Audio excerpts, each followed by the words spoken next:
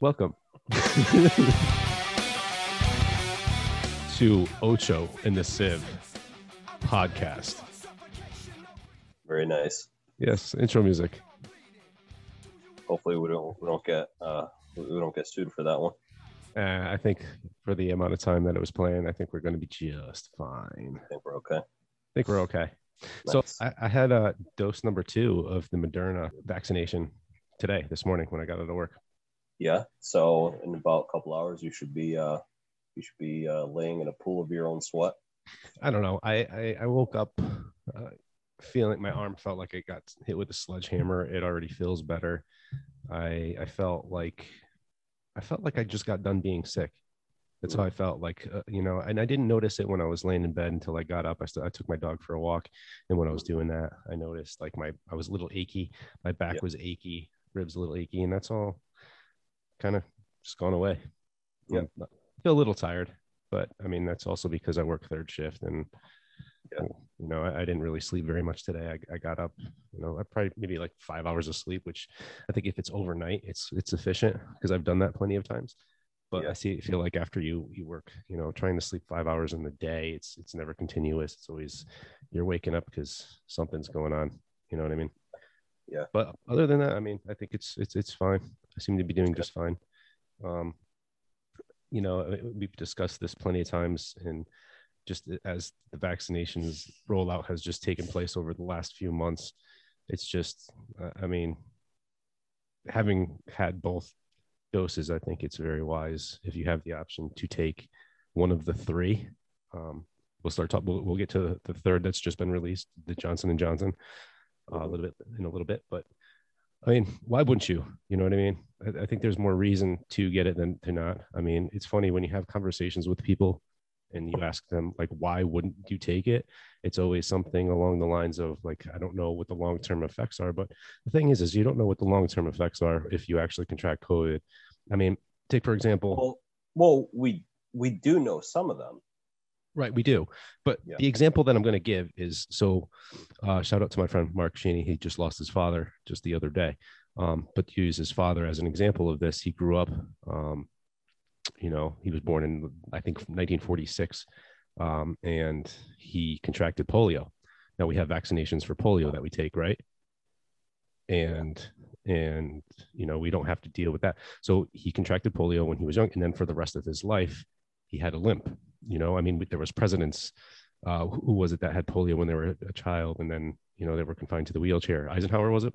Oh, no, FDR. FDR, Franklin Delano Roosevelt. So he's another prime example. I mean, so we're already seeing people that contracted COVID. Here we are, months after they've kicked the symptoms and everything, but I say kick the symptoms, they kick the virus, but they still have residual symptoms, and that being like respiratory issues or heart issues, like we've talked about in the past. So who knows if those are ever going to be restored. So, I mean, if you have to deal with a little creaky back for a couple hours, I mean, I would much rather that than, I mean, I'm somebody who already has, mild respiratory issues. I mean, I've had asthma when I was a kid, which I don't really deal with much anymore. I mean, I run, so kind of combat that. But I mean, why wouldn't you?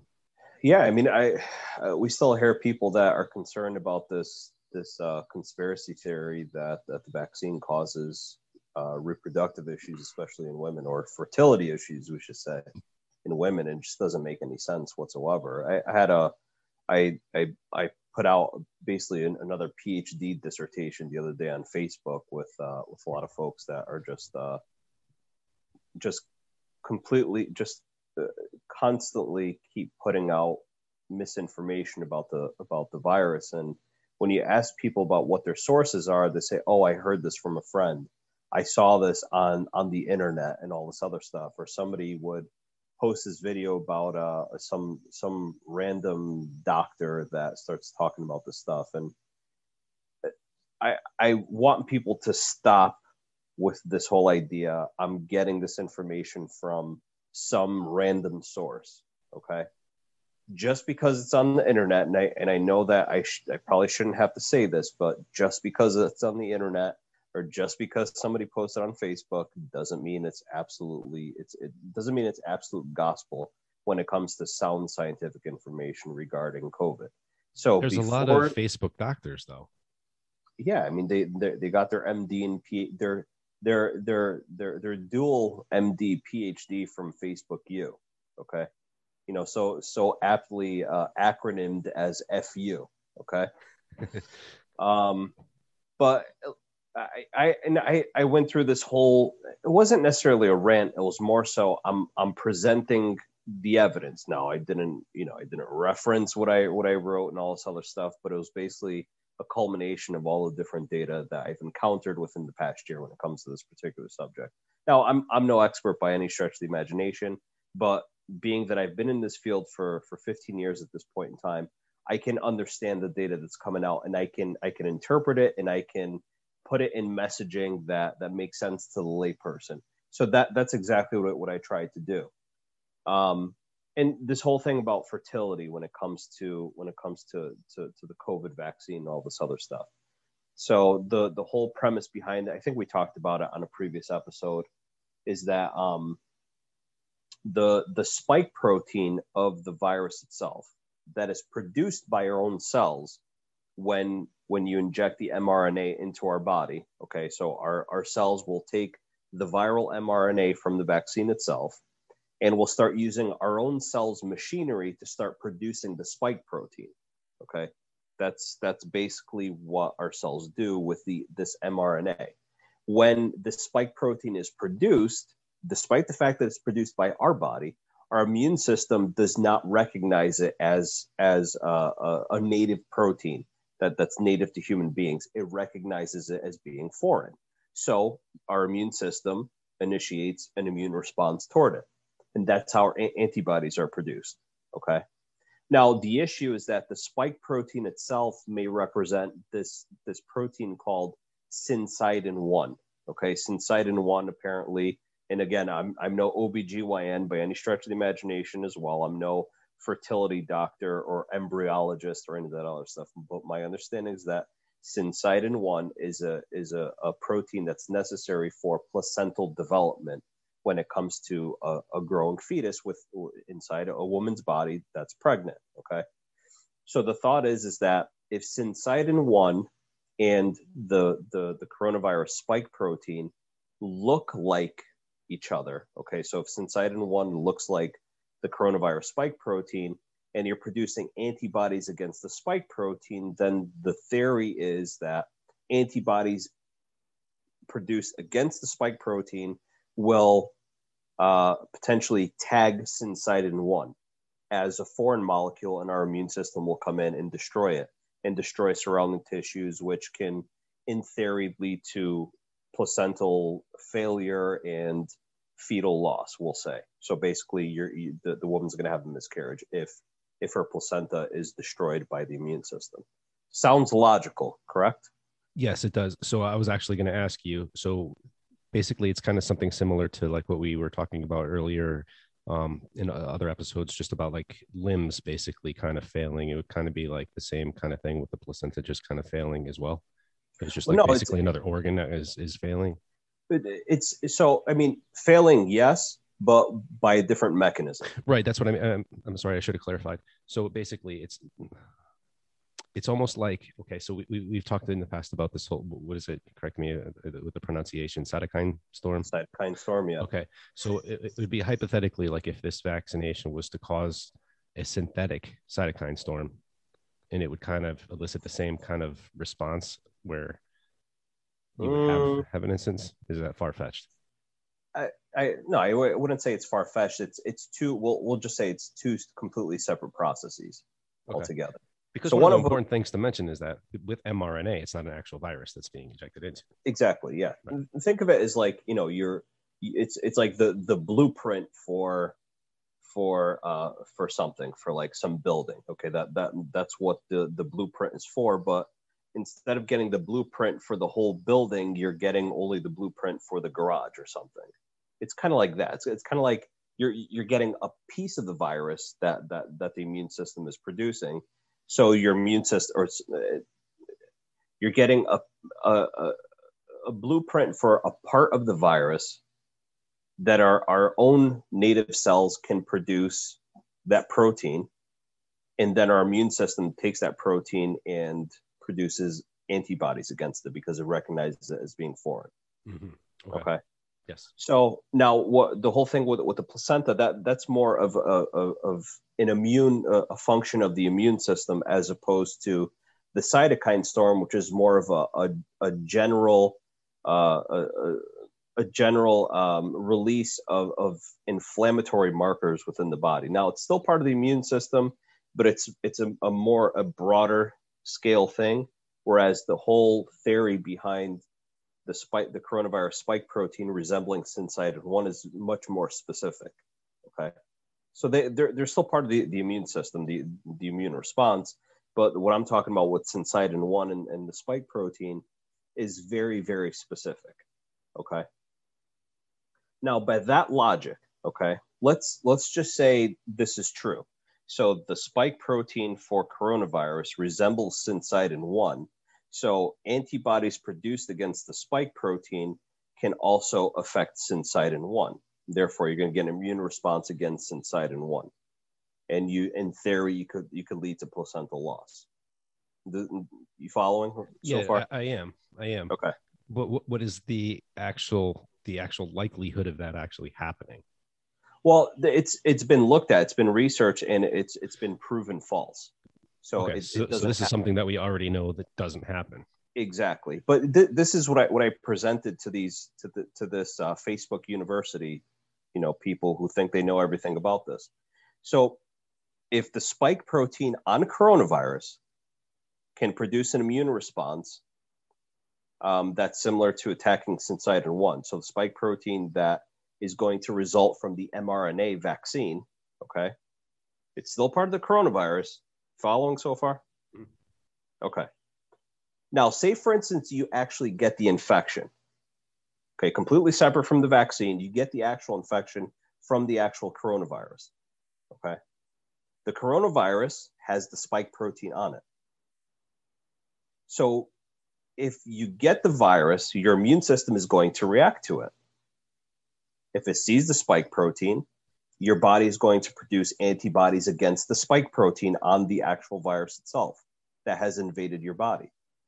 So right, because it's basically like, I've seen this before. We know how to combat this. Right, exactly. Yeah. Yeah. So by that logic, then the antibodies that you produce against the coronavirus, against the spike protein on the actual coronavirus, is still going to attack syncytin-1. So whether you get the vaccine or whether you get the actual infection itself, in theory, it's going to affect fertility. So by that logic, all women of childbearing age are fucked moving forward. Because you get it or you get the vaccine, one or the exactly. other. Yeah, exactly. But what's been found in actual research is that theory has been proven incorrect. And the spike protein produced from the mRNA vaccine does not affect syncytin-1. So a follow-up question, it's different, but along the same line. So when I mentioned to a colleague that I was going to go get my second dose, they kind of just said, nah, not for me, female.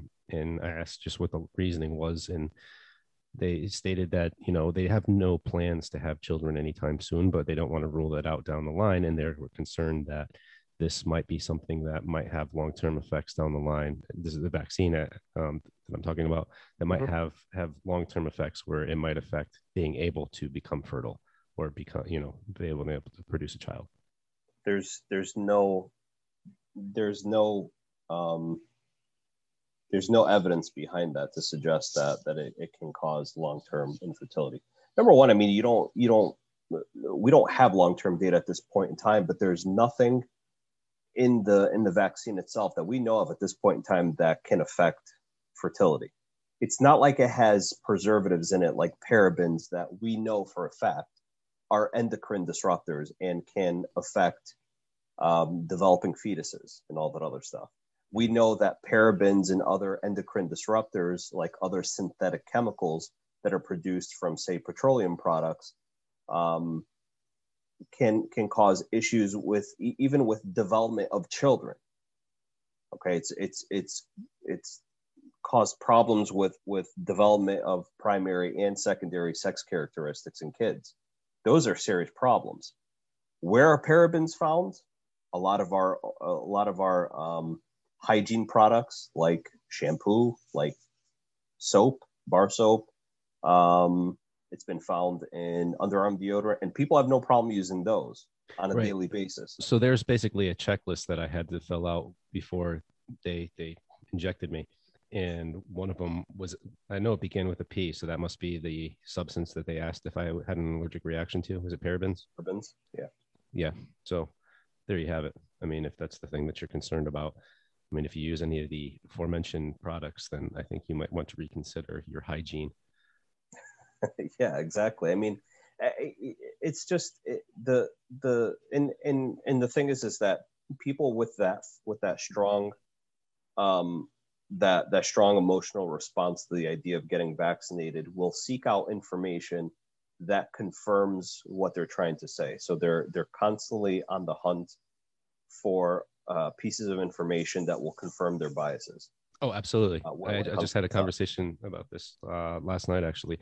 But before we get there,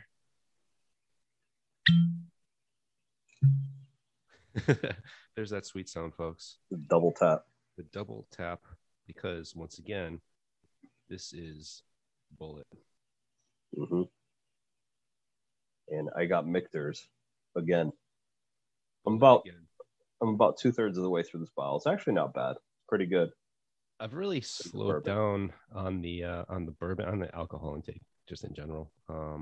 It's not summer. It's not summer. I mean, I don't really sit around and I don't really sit around in the cold by myself and get tanked up. But I do it looking forward to our once a week bourbon casts. Yeah. Yep. Definitely. So are you saying that drinking by yourself in the winter is not a good thing? Sometimes you want to take the edge off. It's fine. But I mean, take the edge off. If you start whacking a fucking knife to try and take the edge off. if you're starting to whack an entire bottle of bourbon by yourself on a night off or a night where you have to work the next day, I think you might want to reconsider some things. And that in my single days. Yeah, but boy, not a good idea. No, it's not. I mean, Jesus. I mean, nowadays the hangovers are fucking horrendous. They're horrendous now. They're always horrendous. Yeah, but I think now it's like a 2-day cure. Mm. But just to speak of what you're just talking about, as I stumble over words and I haven't even taken a sip yet. I was talking to somebody last night and they were talking. We got on the subject of, you're going to seek out information that is to whatever your beliefs are. And basically, like I kind of made the point that I've done numerous times here. And that's just in regards to the fact that, I think it's good to see both sides, and as much radical right as we have right now, we have radical left as well. And their follow-up was just like, yeah, well, your OAN is owned by whatever. I was like, my OAN, you think that's the only source of information that I use? I read everything. I read OAN, I read Fox, I read MSNBC, I read CNN. I use there's so many different, I mean, most of them, I think, they carry stories that are, more towards whatever their beliefs are. And I think, what was the subject I shared with you last week? And then you mentioned that you searched numerous news sites and the only one that you could find was on Fox. That's a good question. Was it the whole Andrew Cuomo thing, or was it something different? No, I don't think it was. We could come back to that, but yeah, I mean, it definitely, people will, gravitate towards whatever. Yeah. I mean, take for example, I could Google "the sky is purple," and I will find articles to support that argument. Oh, without a doubt, yeah. And this has happened quite a bit in the past week or two when it's come to the American Rescue Plan, which we discussed last week. We went over some of the things that were funded in that, and it's funny because like I've seen a bunch of discussions on social media with that as well.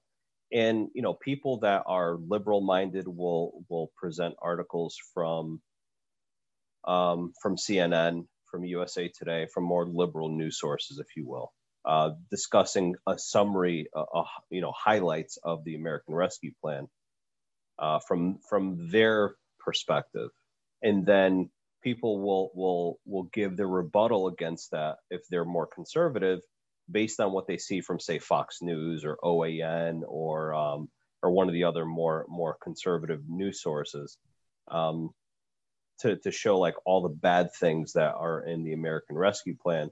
And what I've done is I've gone on to say, you guys need to stop with this dick measuring contest and look at the bill directly. And I would post a link to the bill directly. There's no slant one way or another. This is the bill. This is all 628 pages of the bill.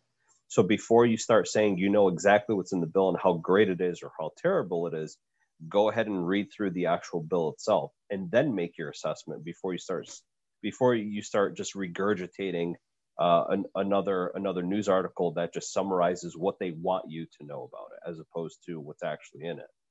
I think that's a great analogy. And the thing is, when this, what was the last one that was passed before this one? Was it in December? I believe it was, right? December, January? No, it was December, wasn't it?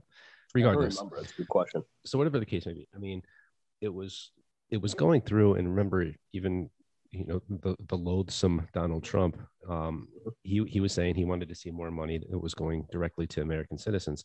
So basically, the second act here was supposed to be, the $1,400 was the, for lack of a better word, payoff, right?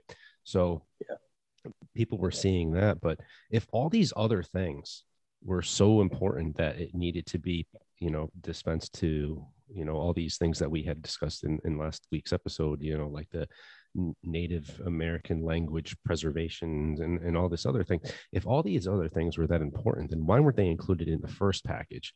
And why wasn't it just, all right, this is the $1,400 that's going to go to people making 80,000 or 75,000, whatever the determined amount is, or 160,000 as a couple. Like, why didn't it just become, what it was supposed to be, what it was talked about, just about the $1,400? But instead, you have all these other things that are hidden inside of it. Yep. And what gets lost in the sauce is that, like what people see and why they think it's such a great bill is because, they see $1,400 that's going to people that, I mean, if you're making under that amount, yeah, I'm sure you could definitely use $1,400. I'm sure you can, but, everybody else is kind of like, well, they might have made over that amount and maybe they had a business that's closed down now because they couldn't make it through COVID. Now, what are they going to do? Because when they file their taxes, they're going to see that they made over 80,000 last year, but they're not making anything this year. And in fact, they have a folded business that they're trying to, work something out in lieu of, going bankrupt. I mean, what happens in that instance? But no, we're going to go back and say, this is a great bill because it puts $1,400 in the hands of Americans, and it's called the Rescue Act. They just look at the title. Never mind all this other stuff. If all this other stuff was so important, like I said, it would have been included in the first one. Yeah, exactly. And just like we were talking about earlier, I mean, they're going to seek out news articles that confirm their own bias. So, like there was somebody, a friend of mine on Facebook had posted something about, the American Rescue Plan. And, by the way, all Republicans voted against it. But do you know why? Or are you just spouting off what you're seeing on your liberal news sources? And I'm not here to defend the Republicans by any stretch of the imagination, because when they have power, they do the same bullshit. And I have no problem saying that, even as somebody who is a registered Republican, who'll probably be changing to independent in the near future. But you see the same bullshit going back and forth. So, to say that today, your side has put through this bill and it's called the American Rescue Plan and it's going to do so much for people who need it. No, it's not. I mean, I broke it down for them, at $1.9 trillion. If you really want to see what would actually go to the American people, if you do the math and you say every single American citizen, all 330 million people, okay, if you divide $1.9 trillion by 330 million people, that's over $5,700 per person, per man, woman, and child. Okay. Yeah. So, and regardless of how much money you make, or if you don't even work at all, okay, if you were to split it evenly amongst every single American in the country, it's over $5,700. Yet, what are people getting? $1,400, which is less than a third of 5,700, and It's not going to everybody. and it's only going to people, to individuals that are making less than $75,000 per year, or a couple making less than $160,000 per year. So just to just say, it's helping all these people. I'm sure it is helping some people, but the point I'm trying to make is that it can do more. And yet there's a lot of money that are going to other things that have nothing to do with COVID whatsoever. And that's the aggravating thing to me, is when these politicians put these bills forward, again, left or right. I'm blaming both of them, because like I said, when the Republicans are in power, they will do the same bullshit. This is what happens. And yet people just have this thing where they think because their side put the bill through, that it's completely justified without scrutiny whatsoever. And that's wrong. That's where we are getting absolutely raked over the coals as American citizens. So getting back to basically COVID is part of, the actual money being spent towards COVID in this bill. A lot of money is being allocated towards the distribution of the vaccine, as was done in the previous bill. So you wonder, they must have, miscalculated how much money was actually needed if they had to go back for a second round. But, the talk today was about the U.S. Procuring an additional 100 million doses of the Johnson & Johnson COVID vaccination. Do you think how much of a dent? So this is a single dose vaccination, as we've discussed, with a lower efficacy rate, but is it substantially lower? I mean, I've seen, the Moderna and Pfizer are rated over 90%, whereas this is like just sub of 75%. In previous episodes, you've discussed the fact that people get flu vaccinations every year, and the efficacy rate is around 40%. Am I misquoting? Sometimes, yeah. Yeah. So, I mean, like, for example, the reason I bring this up is because, like, I have a family member who I mentioned it to, that I had gotten my second dose, and he's like, yeah, I'm just going to wait. I want to get the Johnson & Johnson one. I was like, well, why do you want to get that one if it has a lower efficacy rate? And she's like, because it's one and done. I get that kind of rationale. I think if they're saying it, I know there's millions of other people that think the same thing. But I mean, my opinion is that if you're waiting around trying to get a certain one, I mean, in the meantime, you could already sign up for the first dose, and by the time maybe you would be able to get a Johnson & Johnson one, you could probably get that second dose in with a much higher efficacy rate. Yeah. I mean, I think that a lot of people, just like you're saying, a lot of people have that same mindset when it comes to the vaccines. I only want to get one injection versus two, or the complete opposite. I want the ones that are quote unquote more efficacious than the Johnson & Johnson one, which is under both arguments are valid. I get it. I'm not going to argue against it. And if circumstances were different, if you had the luxury to choose one or the other, I mean, as a scientist who deals with statistics on an everyday basis, I would opt for the one that's more efficacious, despite the fact that it's two injections versus one. But what you have to understand is that when they talk about the efficacy of the vaccines themselves, it's about prevention of getting infection altogether. Okay, not necessarily, death. Okay, so it doesn't mean that 95% of the people who got Moderna or got the Pfizer vaccines, that 95% of them survived COVID infection altogether. Meanwhile, 5% died. Yeah, or like 72% of Johnson & Johnson survived, and the other 28% died. No, it's just it prevented infection in that percentage of people in comparison to placebo. But what you have to understand, the nitty-gritty details is that all three vaccines, regardless of the manufacturer, had statistically significant differences in preventing hospitalizations as well as preventing death from coronavirus, or preventing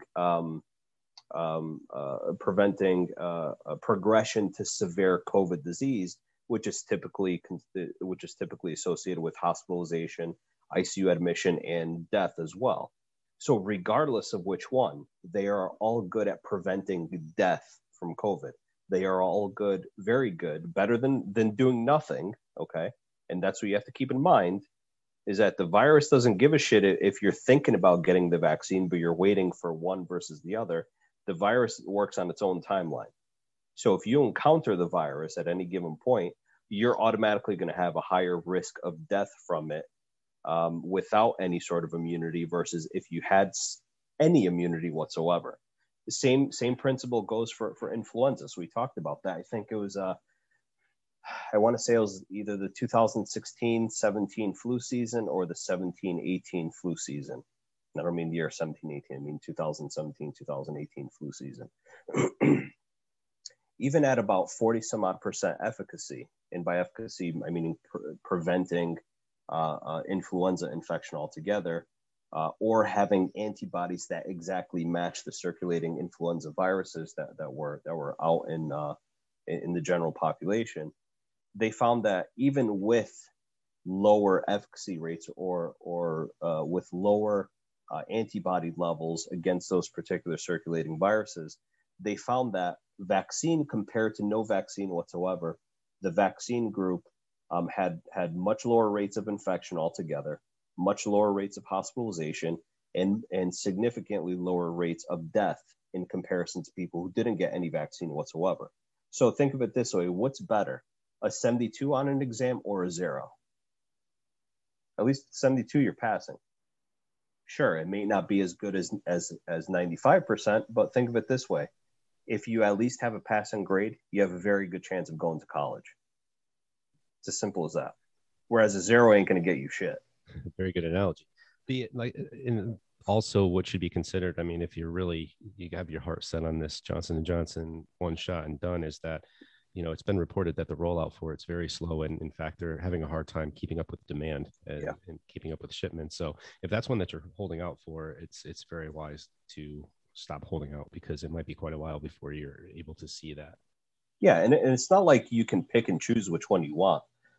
If you sign up through VAMS, so here in the state of Connecticut, at this point, it's being done by age group. So right now, the age group that's eligible is the 55 to 64-year-old age group, or 55 and over.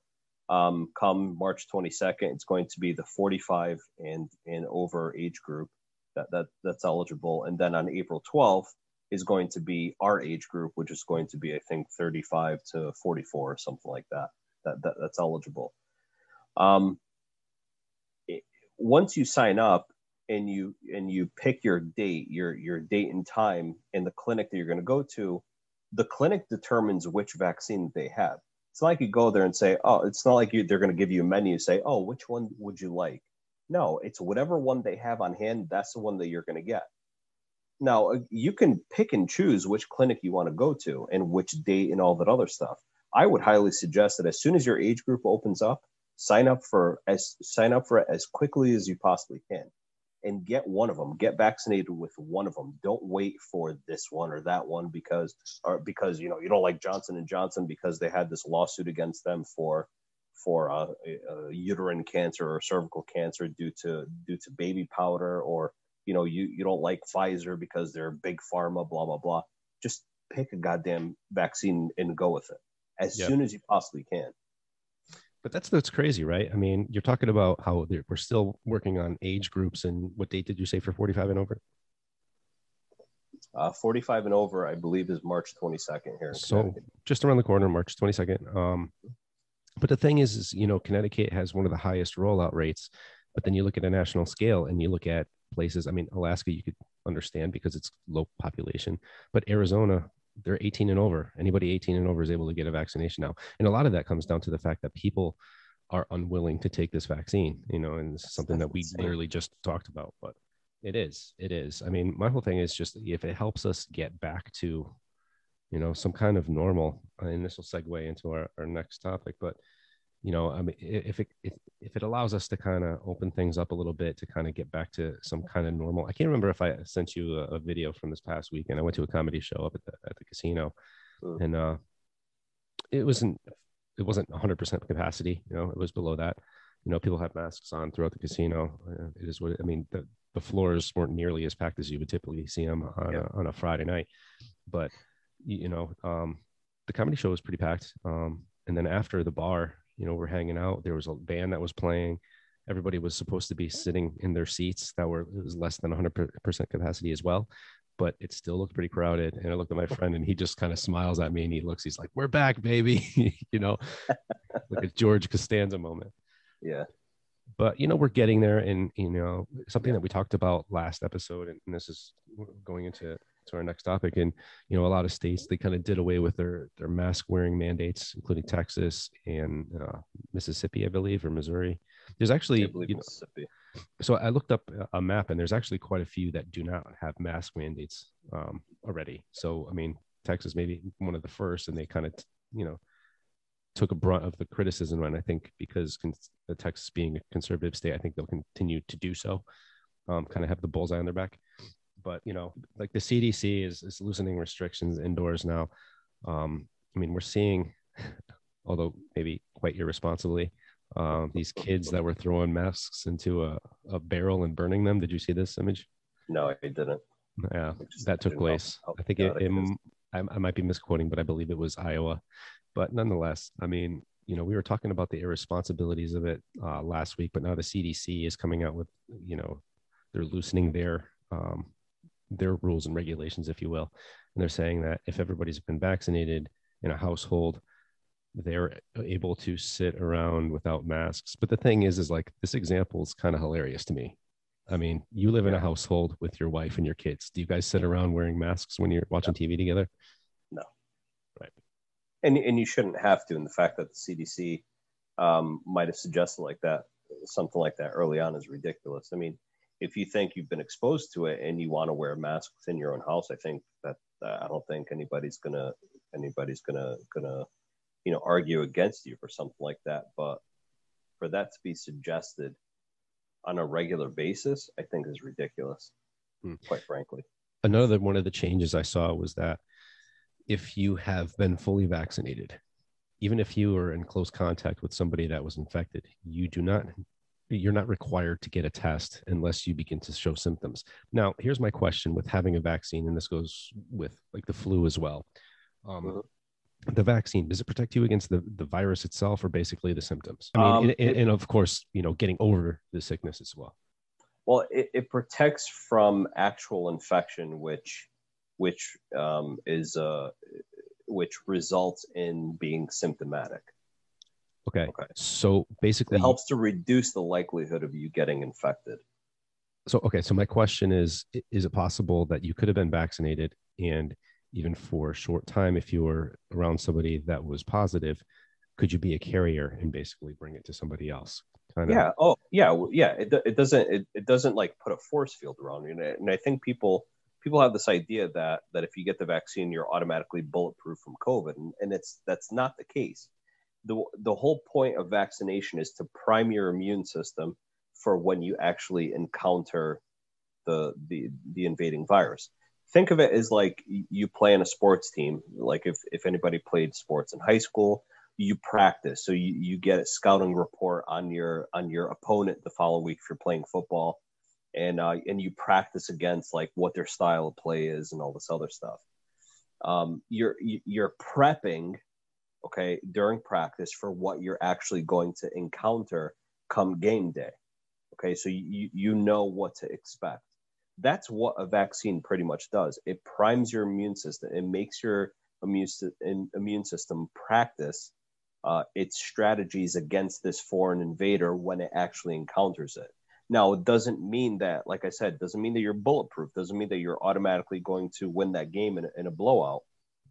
It just means that you are more well prepared for when you see it, and you know what to expect when events actually start unfolding. That's what it's all about. But it doesn't mean that you can't carry the virus. And it doesn't mean that you absolutely cannot spread the virus to other people. You can. Now, here's the kicker with it. So then people would say, well, then what the hell's the point of getting the vaccine? Because if you guys remember from previous episodes, we talked about the inoculum is really what determines number one, if people are going to get sick, and number two, how sick they're going to get. Now, if you remember, the inoculum is basically the quote unquote dose of the virus that you get from somebody who's actively sick. If you're around somebody, if you're not sick and you're around somebody who's extremely sick with COVID and they're coughing, sneezing all over the place, the inoculum you could get from them is pretty high, meaning that your likelihood of getting sick from COVID is very high subsequently, and the severity of illness you could get from COVID at that point is much higher as well. Okay. Now, let's look at the opposite end of the spectrum. Say, for instance, somebody who's gotten vaccinated against the virus, they've contracted it. They're not actually infected, but they're carrying it in their nasal passages. If they're not sneezing or coughing, the likelihood of them, this is also known as the viral load, if you will. Okay. If they're not sneezing or coughing, they're not expelling a large amount of virus into the immediate environment that can potentially infect you. It's probably much, much lower. And in doing so, you may still contract the virus, but you may not go on to develop actual infection. You may not go on to develop actual symptoms. But if you do, even with that very small amount, the severity of how sick you get is much, much lower than if you're around somebody who is very sick with COVID, coughing and sneezing, all this virus around you. Does that make sense? Absolutely. So this will basically, having had the vaccine, it'll keep people from getting more sick and expelling a lot of inoculum, as you said, or viral load. Exactly. Flu vaccine works the same exact way. But this also was basically, why we were wearing masks as well, correct? Uh-huh. Because the argument is made by some people that, from Facebook University, that, the masks don't do anything. And maybe they don't 100% prevent you from being sick, but it's something that you actually mentioned in episodes ago. They want things to be, they want things to be black and white, and unfortunately, it's not that simple. There's a spectrum. So if you want 100% protection, don't leave your house and put on a hazmat suit that has breathable air in it. Okay, that doesn't allow any air in from the outside from the suit. It keeps air circulated within the suit itself, but that's not feasible for people to do, especially to stay home and to stay enclosed in this suit 24 hours a day. It's not going to happen. Okay. No, people are getting sick of wearing masks. They're going to exactly wear a hazmat suit. So the whole point of masks and vaccine is to offer many layers of protection against severe disease. That's really what it's all about. And in doing so, the pandemic really starts to drop off dramatically. And we're actually seeing that. We're seeing hospitalizations, we're seeing death, we're seeing severity of illness really all drop off over time since we started wearing masks, number one, and now that we have the vaccine, we're seeing that drop off even more dramatically. So we're heading in the right direction. Yeah, exactly. Yeah, it's just like we said last week, and now I'm actually starting to see. I forgot he was the governor of somewhere. He was basically like, we're right at the finish line. Why are we going to just throw it all away now? We're almost there.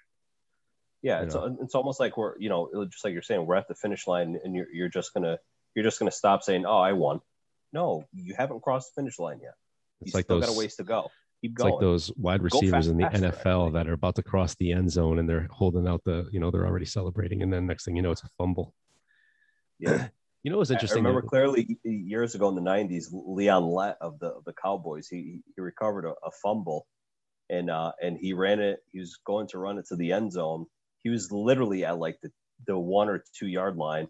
Then he stuck his hands out because he knew he was going to go in there. And I forgot what team they were playing against, but some wide receiver, somebody just like came out of nowhere and just knocked the ball out of his hands. Yep. And he never ended up scoring the touchdown because he thought he was there and decided that, I'm all set. Yeah. It doesn't work that way. This isn't a game where close enough is going to count. We just have to get there. Exactly. And as quickly as possible. Absolutely. I mean, think about it. It's like you look back and it's basically the 1 year anniversary. I mean, I remember last year, this time I was away on a vacation and basically the world shut down while I was there. Yeah. And then here we are. We came back. I remember discussing this story, on one of our first episodes, and just it's crazy how far we've come in the span of a year. Here we are. We have a vaccine. We're making progress. Things are starting to loosen up. I mean, remember how eerie it was when it was lockdown? I mean, I remember going to a store and I was afraid if somebody was too close to me. Yeah. It's interesting. Yeah. No. Yeah. And it's funny because that they were mentioning that, is I just saw a news article pop up on Yahoo News on how the world changed on March 11, 2020, or March 10th, or whatever the hell it was, 2020. And I got so angry when I was reading that. I actually posted something on Facebook about it tonight, where it's like, they think that this day was like, the start of the pandemic. And I'm like, no, if your journalists actually did their fucking job, they would have known that this started back in mid to late December in China. But nobody was paying attention. Nobody thought this to be something of importance because people were too concerned with other stupid bullshit like impeachment that went nowhere, and other stuff that was completely irrelevant to something like this. But if they were actually paying attention to the news reports coming out of China, they would have seen that this started back at the end of December. I mean, even before that, I remember seeing satellite photos that were showing like hospitals where the typical amount of cars that were there were a certain amount. And then, as it went on towards like November, there was cars that were just basically parked everywhere. Mm-hmm. Yeah, exactly. It's so aggravating to see something like this where, when Yahoo thinks it's important, then they'll report on it, as opposed to seeing what's actually going on in the world and reporting on things objectively to let other people make their own judgment as to if something is important. I mean, who do you think you are? Like, do you really think you're that important to the rest of the world where you determine which day started the pandemic? No, right. That's not how it works. Well, it's interesting that you say that, because remember in January last year, God rest his soul, Kobe Bryant was killed in a helicopter crash, and there was a meme that was going around for a long time that was showing, a report from I don't know if it was the LA Times that was showing a report of his accident, and then another column was just about a virus that was in China and how it was basically. I mean, this might have been fake. As you go to work trying to find it. But if that meme was true and there was, reports of this virus coming out of China about a virus that was, spreading exponentially, then it was already reported. And I know when that meme came out, a lot of people were pointing fingers. It's like, well, we knew about this already. Why weren't we doing enough about it? Well, to the same contrast, I mean, if this was already out, it was already being discussed, why was nobody else talking about it? You know what I mean? If it was reported, it's already in the newspaper. Nobody seemed to really give a shit about it then, but all of a sudden, our fearless leaders were supposed to be putting a stop to it. Meanwhile, when they did put a stop to the travel restrictions, or put a stop and instituted travel restrictions to China, all of a sudden that was xenophobic. People wanted everybody to go to Chinatown, and then everything went crazy. Everybody months later forgot that happened, and then we didn't do enough to prevent it, and it was just it was crazy. But yeah, which is, I mean, it was just I remember the day that Kobe Bryant was killed in that helicopter crash. It was a Sunday afternoon in late January. I want to say January 23rd last year in 2020. I was at a UConn men's basketball game with a couple people, and I remember I had already been paying attention to what was going on in China for about 3 weeks at that point. And I remember getting the alert that Kobe Bryant died in the helicopter crash, and I also got an alert separately, so from a completely different source, that there was about 8,000 cases of this mysterious viral pneumonia that was happening in China at that point in time. So it was between 7,000 and 8,000 cases at that point. So it wasn't like anybody was hiding this, the news reports out of China were there, but our mainstream media decided that it wasn't important enough for them. Mm. It's just and it's not like we haven't seen any pandemic since the 1918 Spanish flu. We've seen 3 other pandemics that have occurred in this past century. The latest being just in 2009. So it's not like pandemics are a foreign concept to us.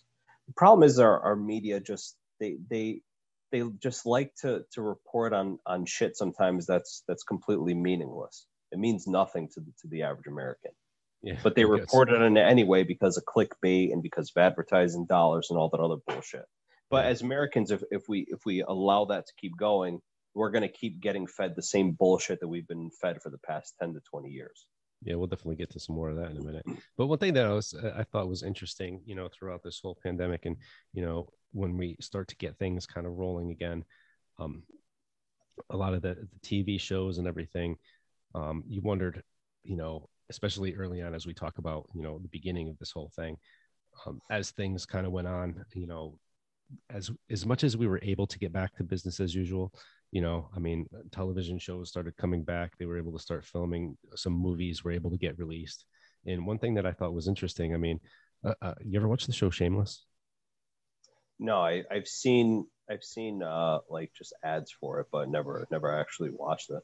Great show, fucking hilarious. But one thing that I thought was interesting was that, when they came back on the air, they were kind of true to life, and they were talking about like the effect like COVID had.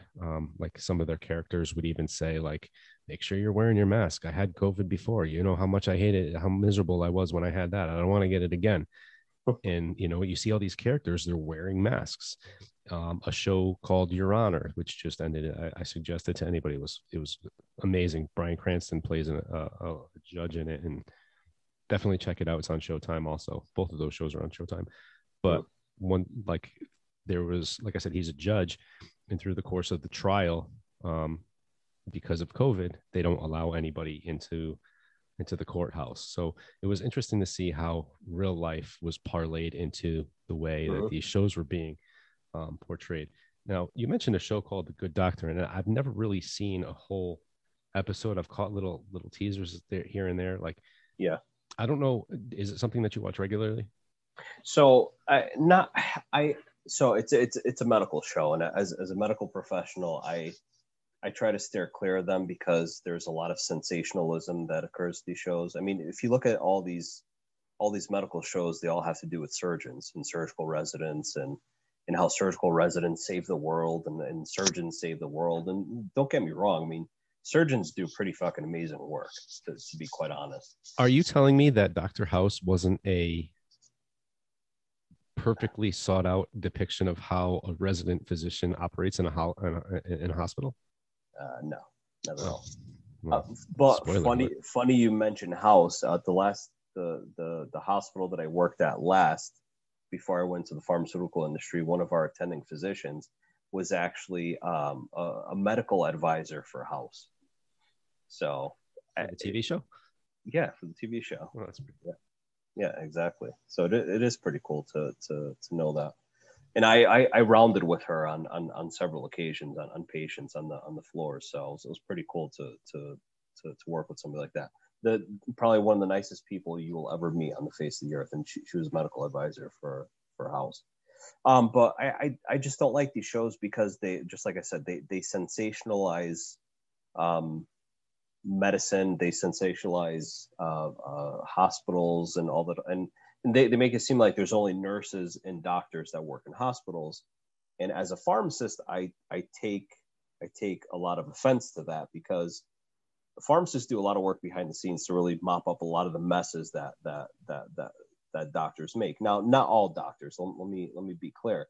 It's mostly like medical residents, because they're learning. So we're there to help them out, to ensure that they're prescribing the right medications, the right dose.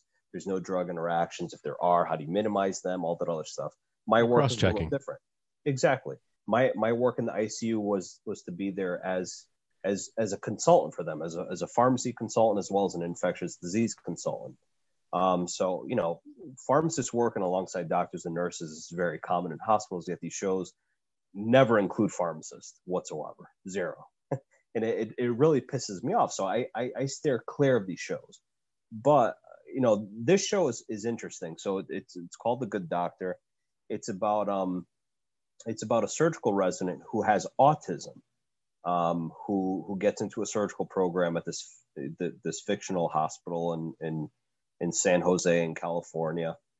And the show kind of like shows his troubles as somebody with autism trying to function in that type of environment. And it's pretty interesting because it's not like, as a medical professional, I kind of brush aside like all the medical stuff that they do. I kind of get pissed off at some of the things because, like I said, it's kind of sensationalized. But it's interesting to see his journey through all of that, and the struggles and challenges that he has. So I recommend. I mean, if people want to watch a good medical show, watch that. But the reason why I included it in our talking points for tonight was that I just caught it tonight. So my wife and I have actually been binge watching it for the past few days. The past few seasons, we've missed quite a bit, but season 4 was actually interesting because it began. It gives you a depiction of the COVID pandemic and what hospitals have been going through. And for people who are non-believers in the pandemic, if you're listening to this particular podcast, I highly recommend you watch season 4 of The Good Doctor.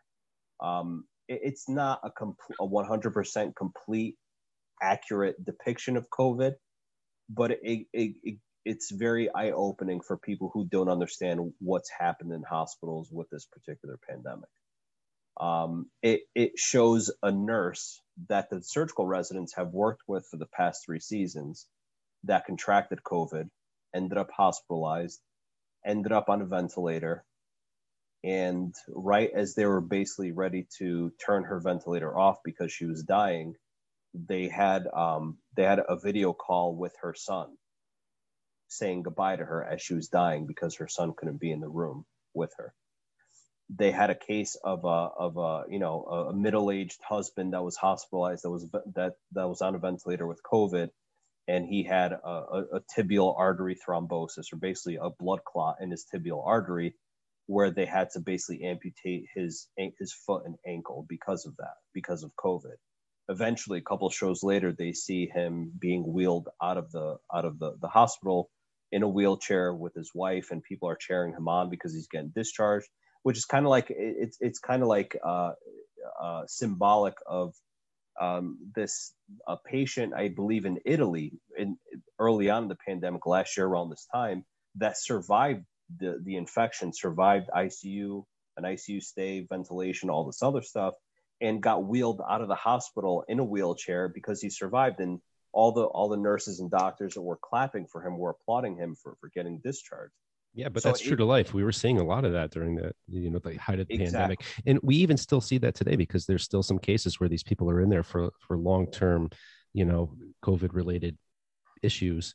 And then I mean, months we're talking about, and then they finally get out, and, we're still seeing that. So yeah, it's cool to see that art is imitating life.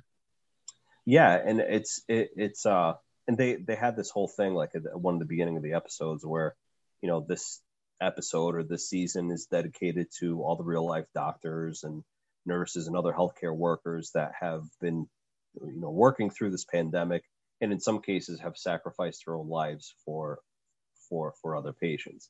So I highly recommend, even if you don't like these medical shows, which again, I'm not really a big fan of, at the very least, catch season 4 of The Good Doctor. It's pretty eye-opening, and to be honest, it's watered down in terms of what people have actually experienced during this pandemic in hospitals, especially early on last spring when this really started. Yeah. Well, that's good. That's usually the opposite of what usually happens. Usually Hollywood embellishes everything. Yeah, no, this was, as far as I'm concerned, knowing what I know in talking with people that have worked in hospitals, so some of my colleagues throughout the nation, not just here in Connecticut, it's very watered down. It's almost like PG-13 compared to, the rated R that's actually happened in the hospitals over the past year. So keep in mind, if you do watch that show, or if you're about to watch that show, just know that as crazy as things might be throughout the course of that show, that things could in real life were actually much, much worse in most situations. Um, but it's a great show from what I hear. It's funny when I saw that in the notes, you added it. I was going to try to check out, like, me. I thought maybe it was like the most recent episode, and I was going to try to watch it. But then I was like, maybe he's talking about the entire season, so I'm not going to have time to watch that before we go on.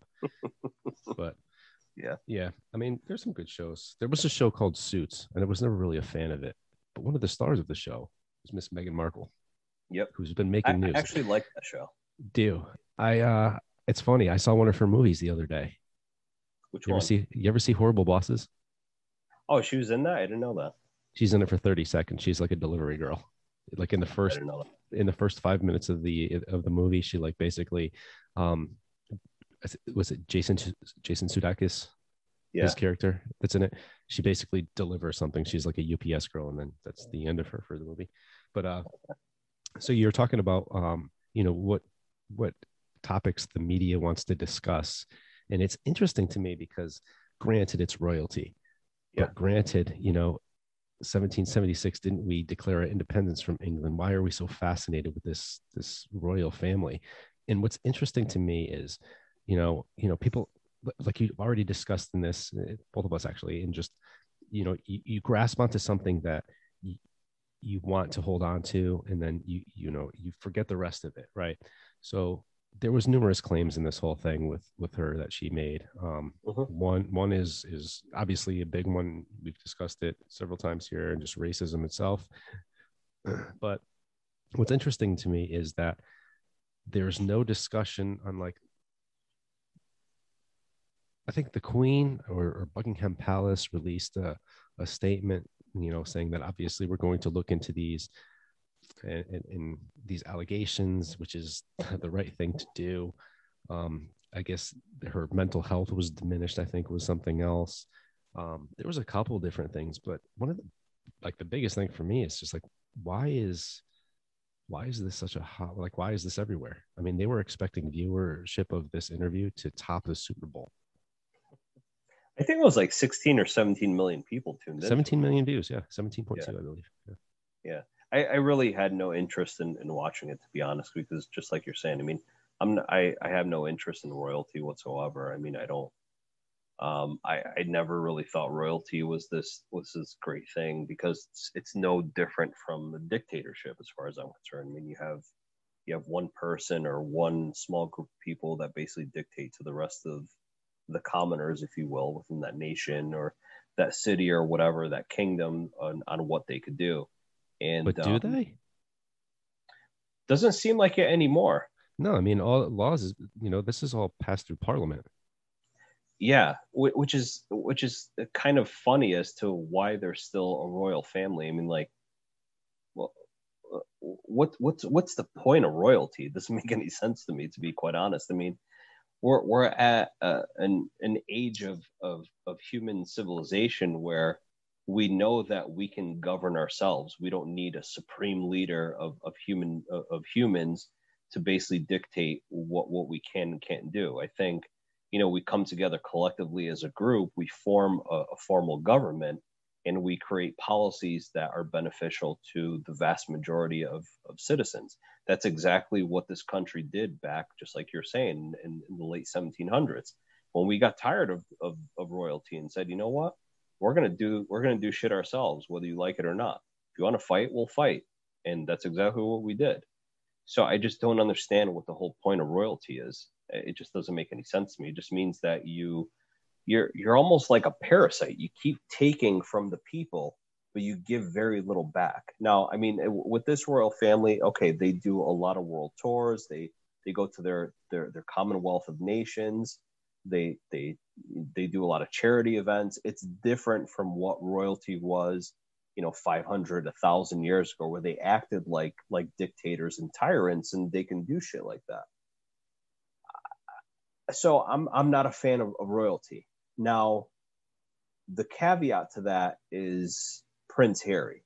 Okay. Now, I don't know a lot of his story. I do know that obviously, him and William lost their mother, Princess Diana. back in the 90s with that whole paparazzi thing and all that other stuff. Very tragic, especially for two little boys losing their mother at such a young age. The media reported on his, on him, kind of being a dick through his teenage years and going out and partying and all this other stuff. And looking back on it, you kind of feel for the guy because, he lost his mother, and the media and all these other tabloids just like completely took over his life. So he couldn't act like a human being. He had to act a certain way out in public. And so I totally understand his rebellion and all that other stuff.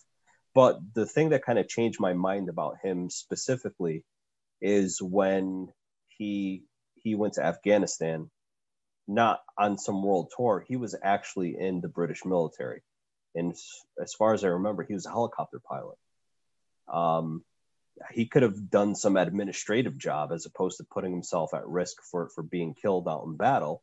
But he went out there with this fellow countryman. That's somebody being at that level of royalty, if you will. You don't have to put yourself in that danger. People are going to protect you regardless. But as far as I know, he opted for that. And I remember seeing one interview with him. I don't know if it was with the BBC or with somebody else. He was sitting down for an interview in Afghanistan. He had his fatigues on. He wasn't like in a suit or anything. He was just like one of the other soldiers. And they're on some base, and all of a sudden you hear gunfire going on behind him. And he stopped the interview. He's looking behind him, and he took his mic off and he ran to where the gunfire was. So I respect that.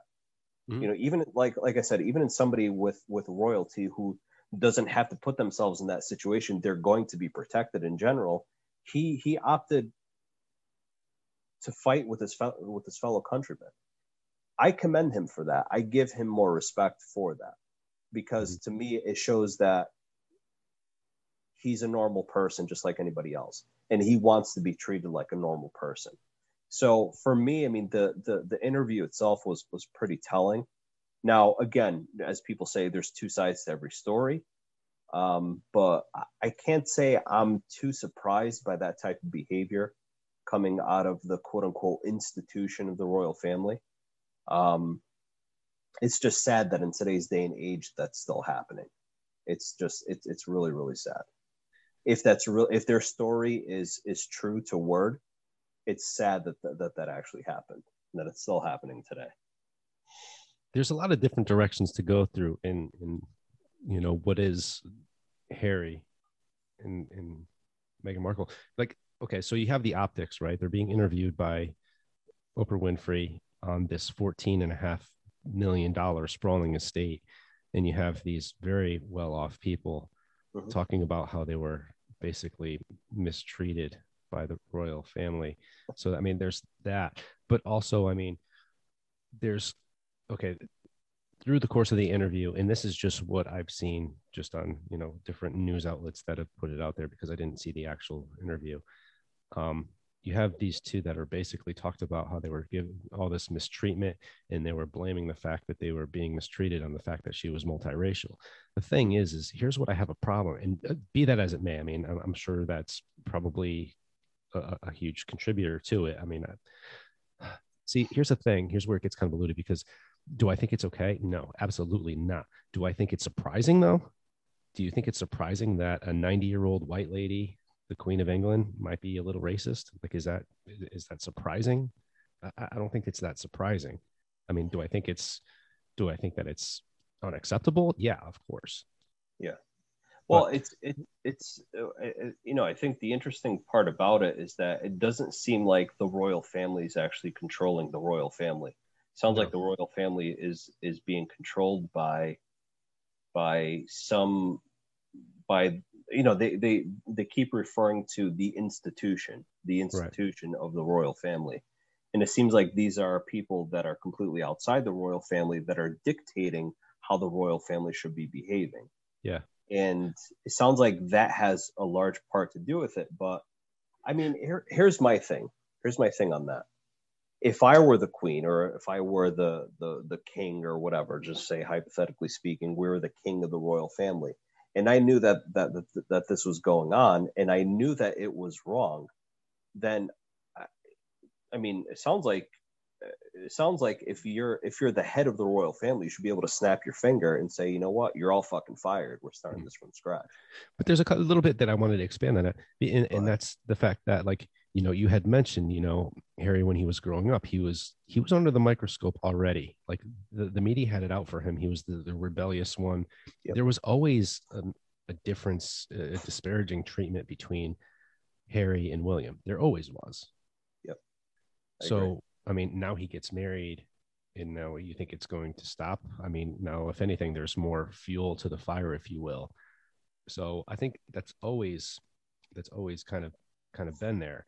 And I think one of the reasons for him electing to go into the military was because he didn't want to be in that spotlight anymore, especially seeing what it had done to his mother. You know what I mean? Yeah. And the being chased by the paparazzi, and obviously that's the main contributor to what caused the accident. Because with that, you know, you're going to want to escape that. You're going to want to have some kind of normalcy. Mm-hmm. So, I mean, it doesn't shock me that with all the pressure that he had received his entire life, you know what I mean? Like, what happens when you're pre-10? You probably don't really pay attention at that point. You know, you're just you think it's, you know, what kid doesn't like having their picture taken, being the center of attention? You know what I mean? But as it goes on, and after, you know, the death of their mother and seeing all this pressure, I mean, you could figure this out, like the amount of pressure and being a kid and constantly being under the scrutiny for being a kid, for screwing up from time to time. Yeah. Of course, you're going to want to escape that, you know, so that doesn't surprise me. I mean, the fact that this is really being like this big, huge bombshell, and people over here are just like, I mean, my news feed was just like people picking a side and like, and this is what amazes me, because what attention do we typically pay to the royal family? Me personally, or none? In general, the United States as a whole. The last time I heard anybody talk about the royal family was when Meghan and Harry were actually getting married. Yeah. Since then, I haven't heard a damn thing. Now, all of a sudden, everybody's weighing in on their personal opinions on what happens in the royal family here in Connecticut. Like, I mean, I say Connecticut, but here in the United States in general as a whole. Like, we don't know the first thing about the royal family. We don't know. I mean, and there's also, you know, early when this whole news broke about this interview taking place, I mean, there was reports that, you know, Meghan might not have been the most ideal person to live around or to take care of, you know. But that story, nobody gives a shit about that anymore. I mean, I mean, maybe she is a difficult person. I don't know. Who knows? But I think, you know, to your point, why do we care so much about royalty? I mean, we fought a fucking war almost 250 years ago to tell them to kiss our ass, and yet here we are. You know, there's so many Americans that are just so obsessed with it. Yeah. I think it's the whole fairy tale thing behind it. Oh, the royal family, and yeah, but I think what they don't. I hope what people that were obsessed with royalty now realizes that even though you are royalty, you are a prisoner to that because of all the expectations that are put forth for you, as opposed to you actually living freely. So it's almost like, you know, this whole idea of royalty being in control of everything, of being in control of the commoners, has now kind of switched, where now the commoners control the royalty instead, and they really don't have much say in whatever power that they have. And I mean, but you're right. As Americans, why do we care so much about it? Now, here's where I think people may care more about this particular story, not necessarily because because Harry comes from royalty, but more so their story and how they've been treated with the whole thing of Meghan Markle being of mixed race, where the whole issue of racism comes up. So I think that's where I think a lot of people are gasping at this point, like, you know, oh, the the tragedy of all of it, which I could understand that. But I mean, just to be obsessed with royalty in general, just for shits and giggles, just doesn't appeal to me. And I don't know why it appeals to other people, especially Americans. But also from the sound bites that I've seen in the clips was just like a lot of the questions weren't really fully answered. You know, I mean, I remember there was one question that had to do with, you know, with her being multiracial, is that, you know, Oprah asked Harry a question and his response was, well, I'm not going to repeat what was said. Well, Yeah. isn't that the whole point of what you're doing, to kind of spill the beans and to let everybody understand, you know, you're supposed to be coming clean, like letting people know, like, hey, this is why this happened. Yeah. Otherwise, why are you doing it in the first place? For obviously the 17.2 million views. Yeah, that's true. I mean, but I mean, there's also, I mean, there's also I guess you could say a level of respect, if you will. Even if it's not deserved on the other party's end, there's still a certain amount of respect that you try to maintain for the other parties that aren't there for the interview. So I mean, I could understand a lot of it is to try to save face and whatnot. But you're right. I mean, if you're there for an interview, then you should be spilling the beans completely. But I get it, I guess. Yeah. So yeah, there's that, and then there's the cancellations that just keep continuing to come. Mm-hmm. Poor little Pepe. He was cut from Space Jam 2. I mean, I don't think the ratings of that are going to be good anyway. I doubt it. I mean, I don't know. The first one was Jordan though, and the whole, I don't know. But nonetheless, I mean, okay, where do we draw the line? I mean, we started talking about this last week, actually. You know, we were talking about a lot of the cartoon characters and a lot of the things, like just Looney Tunes in general. And here we have another one that a lot might not be acceptable today. But to define Pepe Le Pew as rape culture, that's a bit of a stretch. It's a bit of a stretch. I mean, I do remember the cartoon. I do remember him, like, you know, he's always trying to smooch up on the other one. I get it. But at the same token, like, are we going to blame Pepe Le Pew for Harvey Weinstein? Are we going to blame Pepe Le Pew for Bill Cosby? Are we going to, you know, I mean, where do we draw the line? Like, it's just, you know, the fact that we're actually having this conversation is fucking laughable.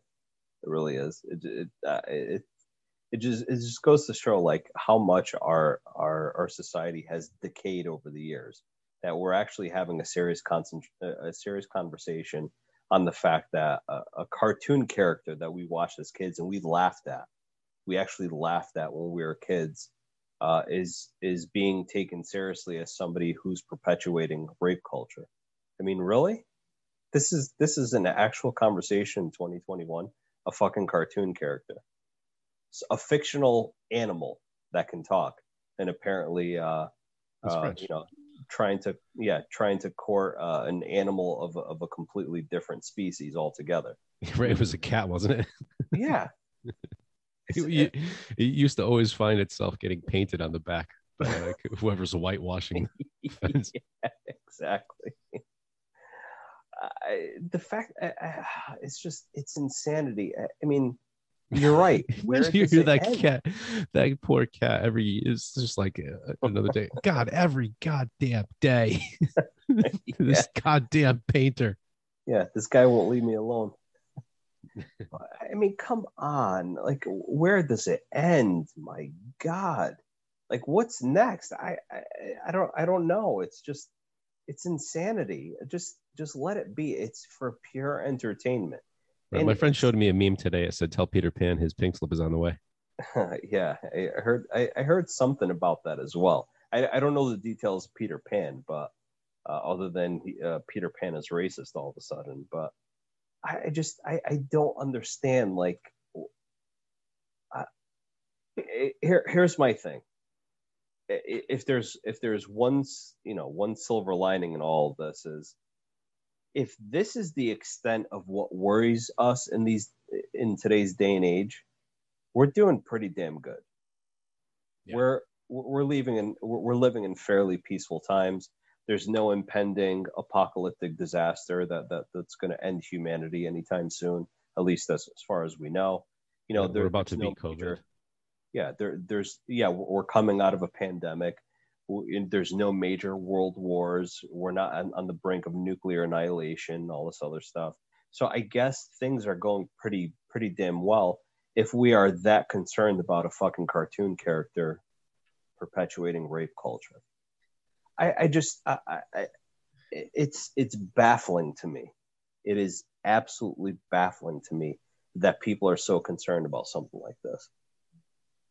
I don't like. Is Elmer Fudd going to get taken off the air next? I Because think he might have already been. has he been? I think he might have Yeah.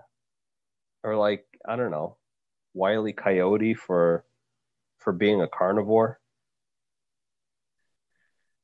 I don't know. Or maybe Daffy Duck because he has a speech impediment. So they're worried that's going to affect people with the speech impediment. I don't know. Where do we end?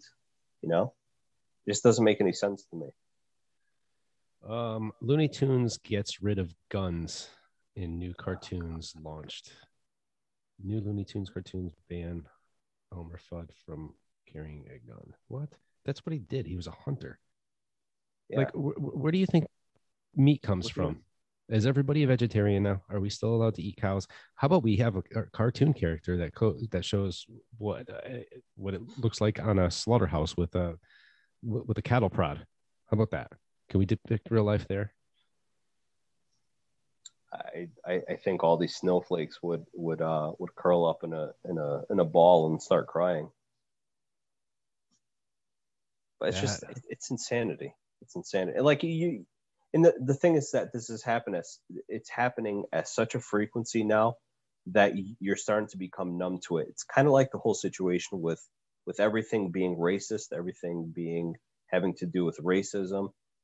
As the saying goes, if everything is racist, nothing is racist, because you've just completely diluted the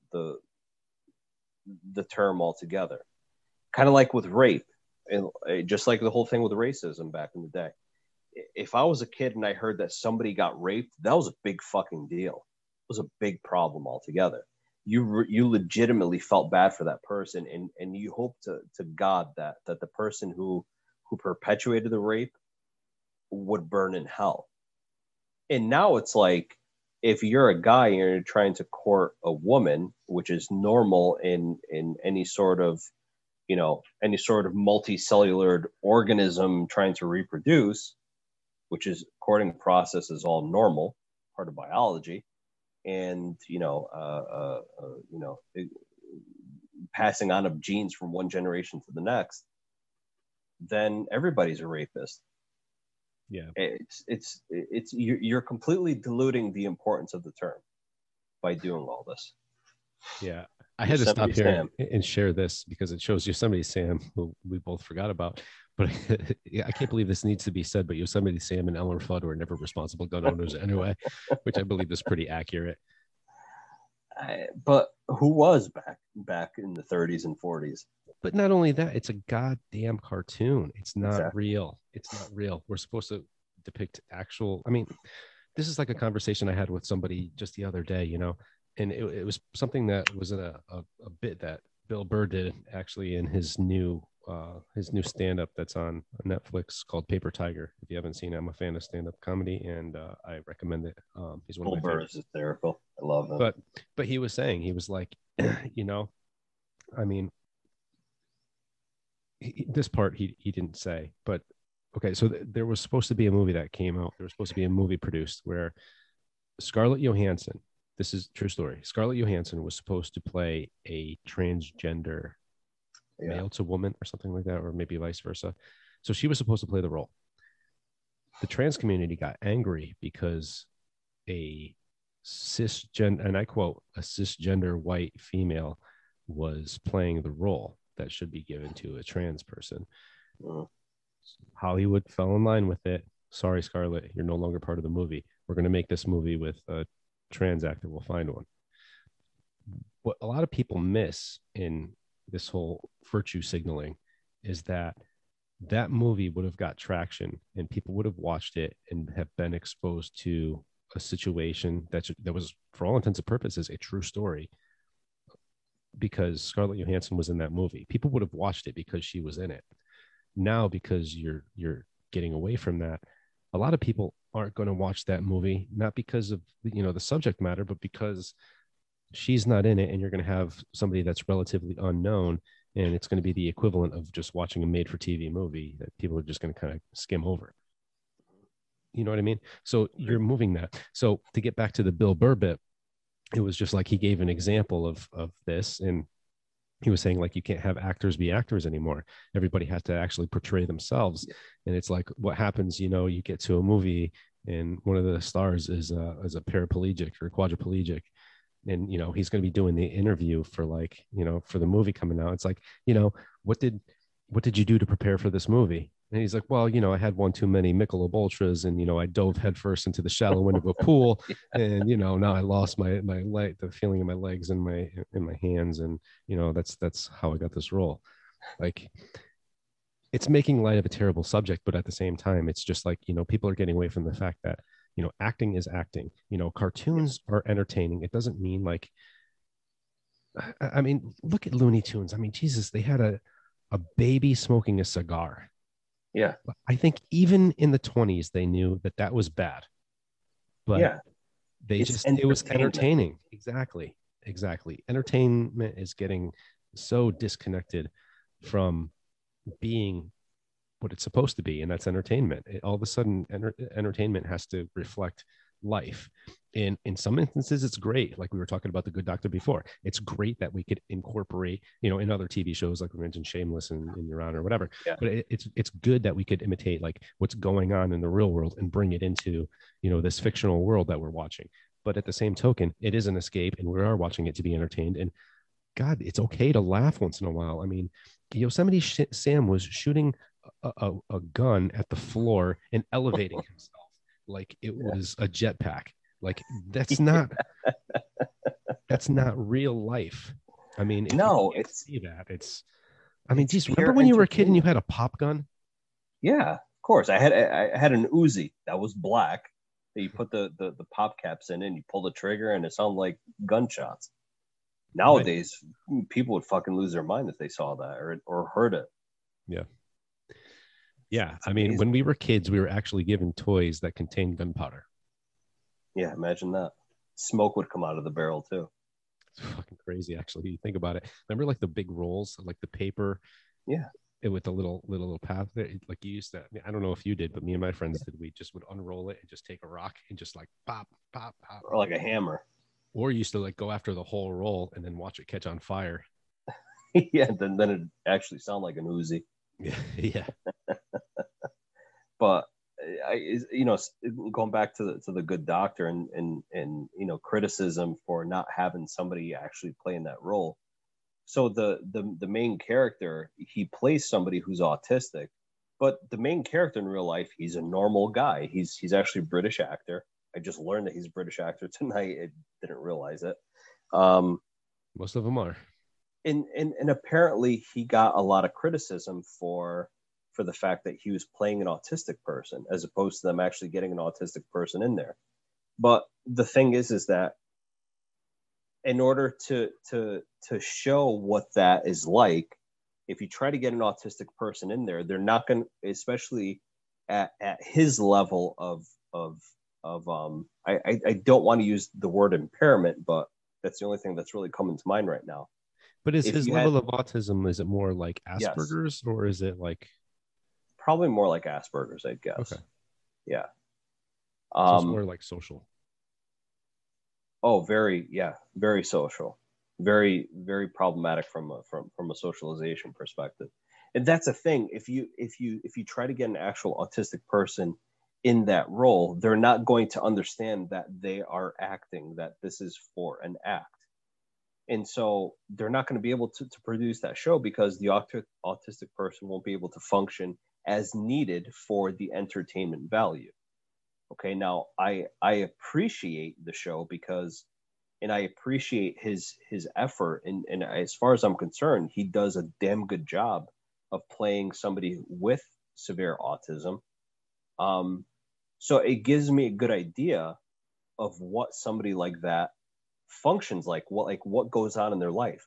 I can Right. appreciate that. I'm not going to criticize him for playing that role. Number one, he got hired for it. Of course, he's going to do what the job requires, which is to act like an autistic person. Right. But And if you it think that also, he is, then it sounds like he's nailing the role. yeah, and I mean, he, if you're going to look at it from an optimistic perspective, he is helping to raise awareness what autistic people actually go through, and that they're not just crazy people, is that they have a legitimate neuropsychiatric problem. So give him credit for doing that, as opposed to saying, oh no, this is insensitive, and they should actually have an autistic person doing it. An autistic person can't play the fucking role. I'm Yeah. sorry. And you get it in other roles too. I mean, I don't know if you've ever seen the show. Shoot. But you have a show on Netflix. You could find it. Michael Rappaport's in it. It's called Atypical. It's a great show. I thought it was pretty good. Very well done. It'll make you laugh. It'll kind of pull at your heartstrings a little bit, but it had me believing that this actor that portrayed that role was actually somebody with autism. And I looked him up, and it was great. I mean, but that's what it is. Michael Rappaport. Yes, the name of the show is Atypical. Okay. Yeah, I'll have to take a look at it. The actor name sounds familiar. I just don't. I don't know. Oh, you definitely know who it is. He Oh, played okay. Remy in Higher Learning. Okay. Yeah. Yeah, I know him. Okay. So what's interesting about that show is, and we talk about life imitating art. Here's one where art does not imitate life. So basically, he plays an EMT who has a stay-at-home wife. Okay, I mean, we're familiar with basically a ballpark idea of what an EMT's income is. Apparently, the school, or the story takes place in Connecticut, and the house that they live in is definitely not something that could be afforded on an EMT salary, especially with 2 kids, one with special needs, and a stay-at-home mom. And a stay-at-home mom. Yeah, makes sense. I mean, the only part that they nailed, I think, is that they have 1 vehicle. Oh, I mean, if they're gonna have a big house, then they definitely can't have 2 vehicles on a single income, making less than $100,000 a year in Connecticut. Making less than 100. I don't think an EMT makes even close to. I don't think an EMT makes 80. I don't think so. No, I don't know. Let's look. Average. Good question. You pull that up. You get the typeroo there. Average income for an EMT, Connecticut. Of course, it's going to bring up like Indeed, and it's going to say like they make 28,000. Number one website that came up is Indeed. Let's see what Indeed says. At least it'll give you a ballpark. See if I can find anything here. Oh, they got lots of jobs posted. A salary estimate. What's your salary per hour? That's what I'm asking you. What kind of website is this? That's useless. Let's try a different one. How much money does an EMT make yearly? EMT pay averages between $33,000 and $50,000 per year on average. Okay. That's horrific. Okay, now take a look. This is the house that they live in. You got the I shared the screen. Wow. So that's just the outside. I mean, it's a pretty big indoor. I mean, you could see the house is pretty sprawling. Yeah, I'd say so. Not a bad house. Open floor plan. Yeah. Split level, maybe. No, there it is, a little split level, but goes upstairs also. Yeah, it's a fancy stair. I don't have a fancy staircase like that, and I live here in Connecticut. Well, that's because you're a doctor and not an EMT. You are correct. Yep. Yeah. So pretty impressive. Yeah, I'd say so. Pretty accurate depiction. So like it. Yeah, great show though. I recommend it, along with the other shows that we've discussed tonight. you know, a Just good just doctor. don't watch the Looney Tunes, whatever you do, because you'll definitely get triggered by Pepe Le Pew. No, and also, you know, just to add on to that, we have the best meme to be adding. If you're listening to this, if you've seen, if you clicked on this episode because of the, the link on Facebook or Twitter or Instagram or whatever your outlet is, you'll have seen this meme. And the best thing about it was, you know, just getting rid of. Just good thing that we're getting rid of Pepe Le Pew because of rape culture. Now the kid could go and spend more time playing Grand Theft Auto, where he just lit a hooker on fire so he didn't have to pay her. It's the best ever. That was the best ever. I sent it to you, and your first response was that here. There we go. We got our winner. Yep, absolutely. That's our meme for the week. Perfect. Well, that's all I got for the week. That's all I got too. It's I don't think I have the mental capacity to deal with these liberal snowflakes that get triggered by everything. Pointing fingers again, sir. Any questions, comments, concerns, please, we'd love to hear from you. Ocho and the Civ at yahoo.com. Not ochoandtheciv.com, because it doesn't exist. I mean, you could try to go to the website, and if you get something, let us know at ochoandtheciv at yahoo.com. HP 404 error message. Yeah, website exists or whatever the hell it is. All right, folks. I'm Osho. I'm the Civ. Peace. AKA Prince Harry. Pepe Le Ocho. That's right.